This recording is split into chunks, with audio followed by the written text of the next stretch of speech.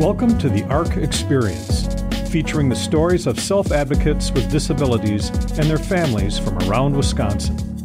Be inspired. Take action. And now for today's episode.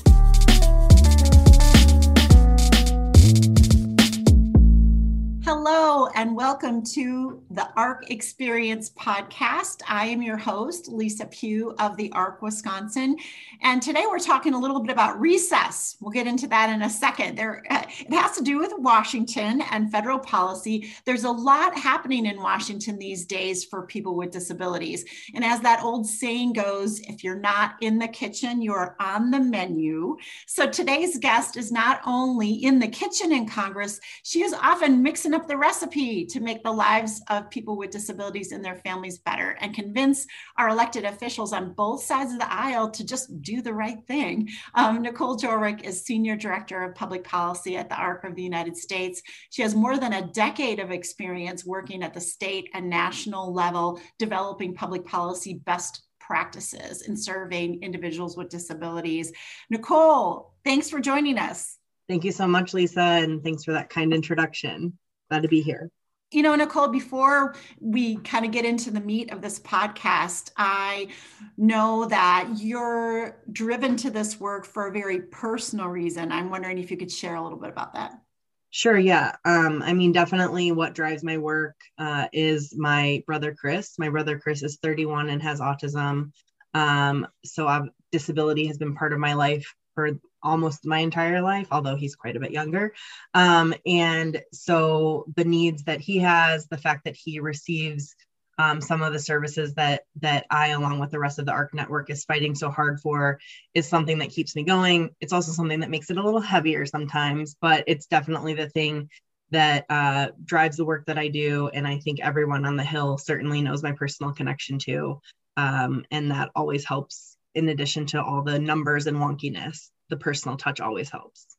Right. I know I've heard you talk to people about sharing their stories. And can you talk a little bit about in public policy, how important that personal story is? Yeah, frankly, personal stories are the most important things when it comes to impacting change in public policy, whether it's at the state level or at the national level. You know, we being the kind of professional lobbyists can always follow behind with numbers and data, but what a legislator is going to remember is the person that they heard, the family member of a person with a disability, the person with a disability themselves, talking about how something matters to them and how it impacts their lives. Those faces remain in the minds of those folks when they're voting more than a number or a statistic. And so stories are the most important thing. And so it can be difficult. I know it's not always easy, especially when things aren't going well. That's certainly true in my situation. Sometimes my brother's having harder moments and then it's harder to talk about, but it's why I really value everybody who does make that step and share that story, because I know the impact that it has when push comes to shove. Well, and speaking of sharing personal stories, I know that we have some opportunities coming up to really have an impact on our elected officials. Not that we can't all the time, but August, I know, is traditionally the time.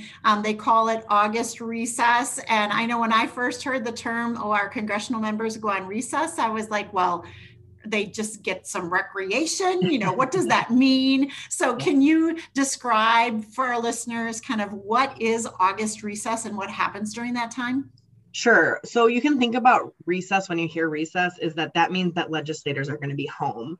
They're going to be home in their states. They're going to be home in their districts. So it's not for recreation or recess in the way that we might think about it in the traditional context, but it's for recess from traditional working periods. So Congress, when they are in session, we call it, that's when they're doing work, casting votes, doing works in the committees that they might be sitting on. And then recess is time when they're back. In their states, in their districts, hearing from constituents. So recess is really, really important when it comes to engaging with your legislators, because it does mean that they're around. Now, obviously, in the pandemic, that means something a little bit different than it might have at other times. In the past, that's when you would see things like big town halls where legislators were meeting with their constituents. Some of them are still doing some smaller in-person things, and I think we'll see more of that pick back up. But maybe not fully by August. There's a lot of actually opportunities to participate if folks couldn't have before made it to an in-person event. There's a lot of virtual briefings, virtual events. And so that's actually a really exciting opportunity to engage more. And August is a really important one because it's one of the longest ones. They're typically out the whole month of August. That's true. And it's actually a little bit longer this year because there's some additional committee weeks at the end. So if you really think about it, they're going to be home from the beginning of August until around September 20th. So it's a really important time to be having your message known, and the ARC of the United States will be putting out plenty of information and different ways that you can engage with your legislators. So that's what a recess is, and that's why it's really, really important, especially this year too, given the timing of everything. I'm happy to talk more kind of about what we're pushing for, and I'll do that later, but the timing of when it's all expected to come together for when they're going to be voting is the end of September. So it's even more important to really get in during that time.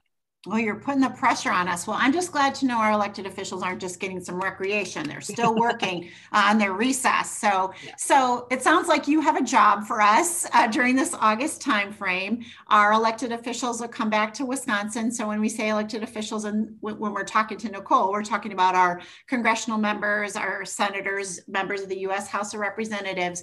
Nicole, what are the issues that we really want to help those individuals understand this August? Because I know we could talk about anything that's important to us. And I know a lot of people that listen to this are, it's special education, or it might be home and community-based waivers, general Medicaid, transportation. So, and those are all obviously important, but what are some of the key decisions that our elected officials will be making, like you say, when they come back to Washington, that we want to kind of leave them with an impression of what's needed?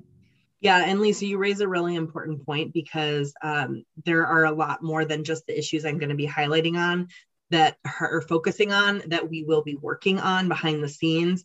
But what the ARC tries to do in order to make it really clear for our advocates, but also clear for legislators, is we kind of prioritize. And so we have our top 3 issues that we're really focusing on, to keep it simple and to keep the message simple, and then also so that it's easier to tie personal stories to these issues. And so our top priority, and it's not just because it's the one that I cover, is a $400 billion investment for Medicaid home and community-based services, or HCBS. This is something that has already been proposed by President Biden in what he calls the infrastructure package, or the American Jobs Plan.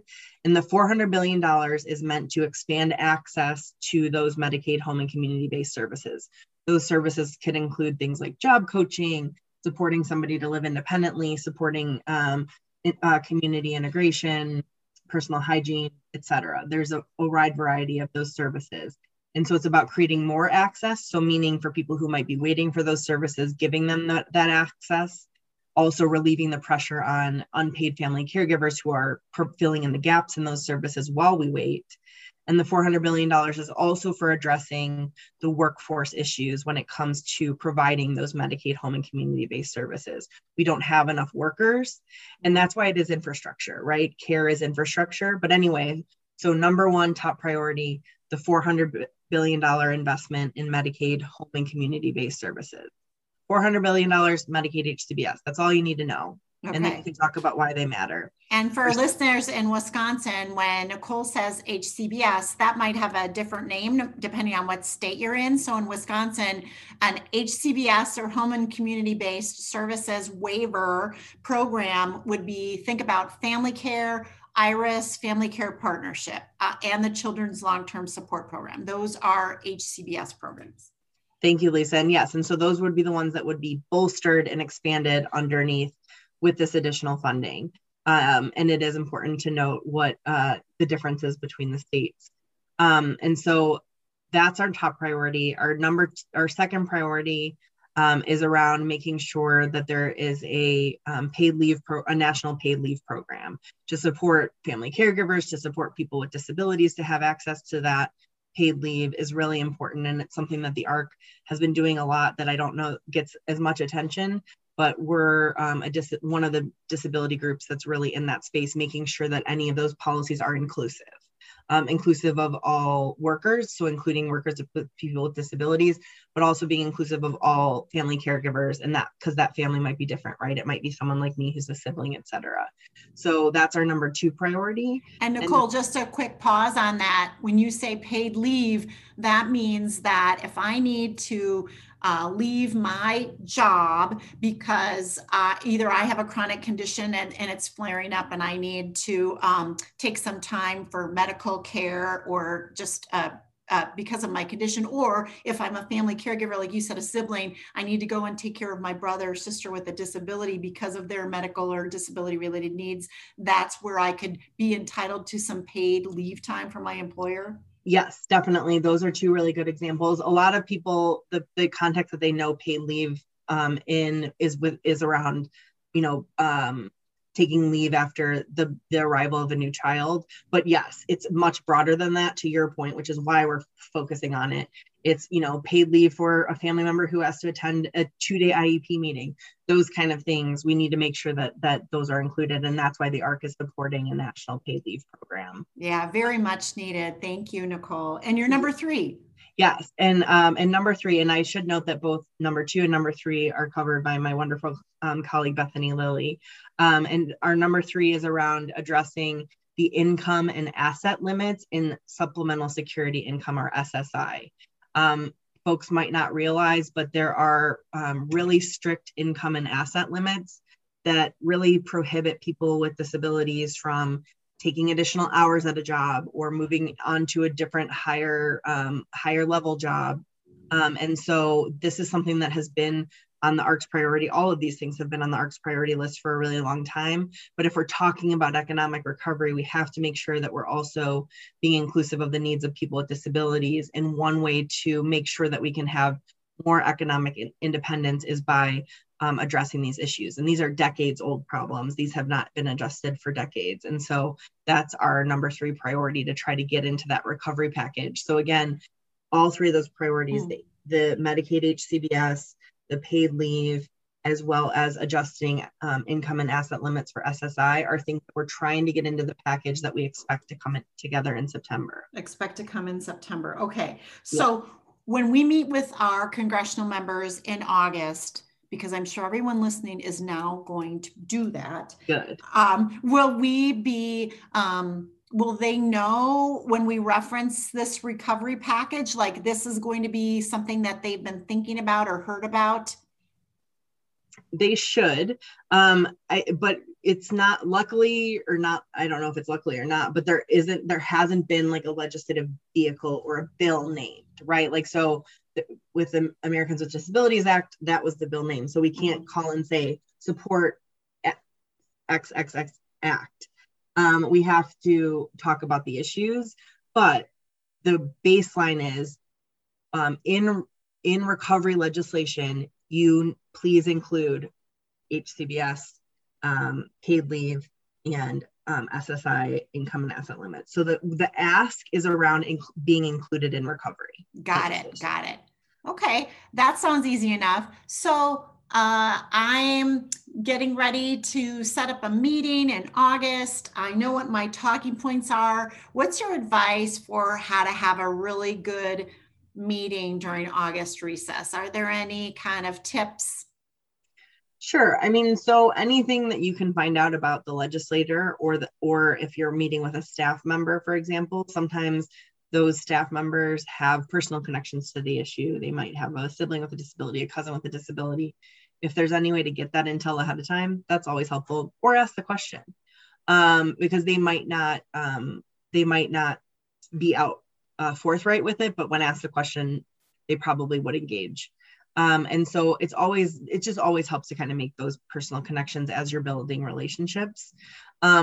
But when it comes to just having a successful meeting, it really just comes down to, you don't need to be an expert on Medicaid or waivers or anything. All you need to be an expert on is your own story and how it impacts your life. So if you're talking how to have a meaningful meeting, is to talk about it. So if I was going to meet, not as Nicole Jorwick from the ARC of the United States, but as Nicole Jorwick, sister of Chris, with one of our senators in Illinois, where I'm from, just over the border, is I would sit down and I would talk about how without the supports of the direct support professional and the funding that our family, that Chris receives and assists our family in Medicaid home and community-based services, Chris would not be able to get out into the community. One of my parents would have had to give up their job. And that's why it's really important that you make this big investment, because of the huge amount of need for these services for people outside of just my family. That's it. It doesn't have to be complicated. And I'm not just saying it, but it is the most effective thing. And so how to have an effective meeting is to just not worry too much about your talking points and just worry about that connection. So you mentioned meeting with staff. Is that good enough? I mean, should you be pushing for a meeting with the member, or what's your perspective on meeting with staff? Sure. I mean, I think it's good to get whatever you can get. So it's not, if you get a response back that says so-and-so staffer can meet with you, I wouldn't push and say, oh no, but I wanted to meet with Senator Baldwin or what have you. I would take that meeting, because frankly, having the relationship with the staffers, especially at the district level, then if something is coming up and you get an action alert from the ARC about something else that's popping up, it's much easier to get a hold of that individual staffer than it is to get a hold of the member. And you can also then make the ask at the end of that meeting with the staffer. You know, it was really great to meet with you. Hopefully the next time that the senator or a representative is in town, you know, we can invite them to a program or something, or have that one-on-one meeting with the legislator. So don't be discouraged if you meet with a staffer. The majority of the work that I do is with staffers, and we've been pretty effective. So don't be discouraged by that at all. You know, you've mentioned the word relationship a number of times, and I think that's such an important thing to remember, that it's not just like I had my meeting and we're done. Like, you want to be building that relationship with that elected official over time, right? Yeah, definitely. You want to have that foundation, because that is when it's easier to get a call answered or to get a meeting down the line. But it's more than just being transactional, right? I don't want to make it seem so. It really is the thing that makes them remember you too.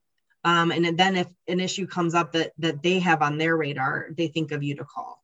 And I mean, I know I can speak for myself personally, being in DC for the past 6 years. The success that we've had is because of the relationships, the personal relationships that I've been able to build, myself and others at the ARC have been able to build with staffers, because then you're on their radar. And to the point that you made early in the podcast, being on the radar is the same thing as not being on the table, right? If you're on the radar to ask the questions, then probably you're not going to be surprised. And the best thing that you can hope for in legislation is to not be surprised. And so, you know, I think of a lot of this as sales and relationships. And so it's just important to do that. It's important to be consistent, to your point, to not only go, and also to not only go when you're asking for something. Sure. You know, if your legislator is having an event or, you know, a parade or something, and you can be there and just say, hey, and say thank you for something that they did.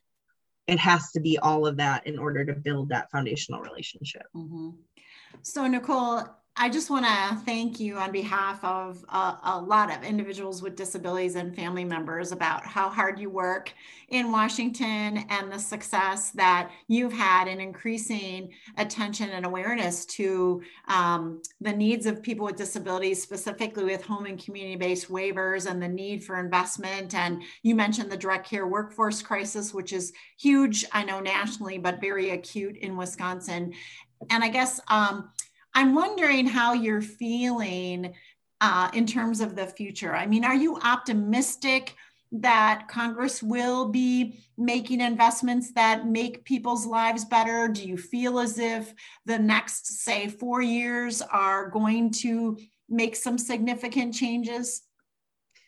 Yeah, so first of all, thank you. I think that I am optimistic, and I think that because of the work that so many people did when so many things were under threat for the past 4 or 5 years, when Medicaid, the program itself, was under such a risk for taking huge cuts, and us knowing how that would impact the service system for people with disabilities and their families.